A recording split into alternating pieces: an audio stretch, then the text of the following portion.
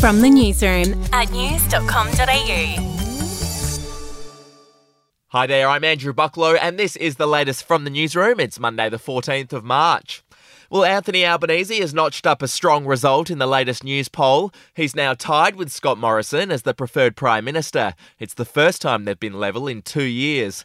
Overall, Labor is still ahead of the coalition with a 41 to 35% primary vote. In other news, Grace Tame has opened up about the mental toll of being in the public eye. The former Australian of the Year revealed that she recently went to the emergency room to seek mental health treatment because she lost control and was really scared. It happened in the wake of recent media storms, including over her drug use as a teenager.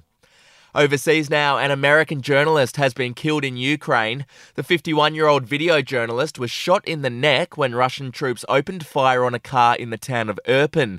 He's the first foreign reporter killed since Russia's invasion began.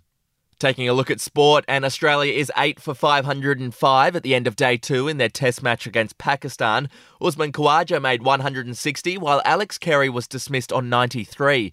Pakistan are yet to bat. We'll be back in just a moment.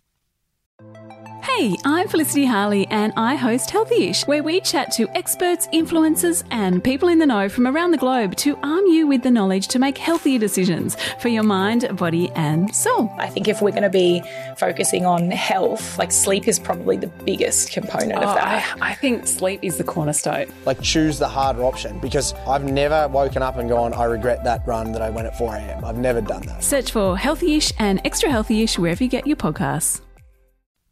To royal news, Prince Harry has announced that his family won't attend a memorial for Prince Philip in the UK at the end of the month. Harry lost the right to police protection in the UK when he left the royal family, but he says that without it, it's simply not safe to bring his family home to London.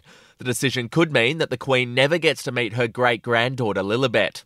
And finally, the BAFTAs are on today in London. Rebel Wilson is hosting the star-studded ceremony.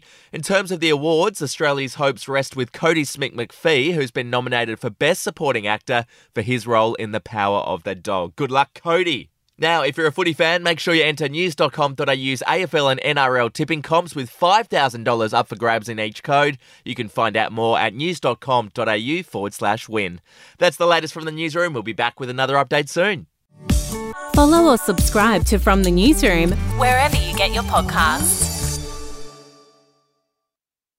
Are you ready to get an inside look at crime from someone who has investigated some of Australia's worst crimes? It was like Aladdin's Cave. The luminol found bloodied footprints and bloodied handprints on a wall, so it's just like a horror movie. Former homicide detective Gary Jubilant sits down with cops, crims, addicts, victims, small-time cheats, and big-town lawyers as they tell their incredible stories. My house got raided. Next thing you know, I got bail refused. Next thing you know, I'm on a truck to Parklea Prison. Listen to I Catch Killers early and ad-free on Crimex Plus on Apple Podcasts today or wherever you get your podcasts.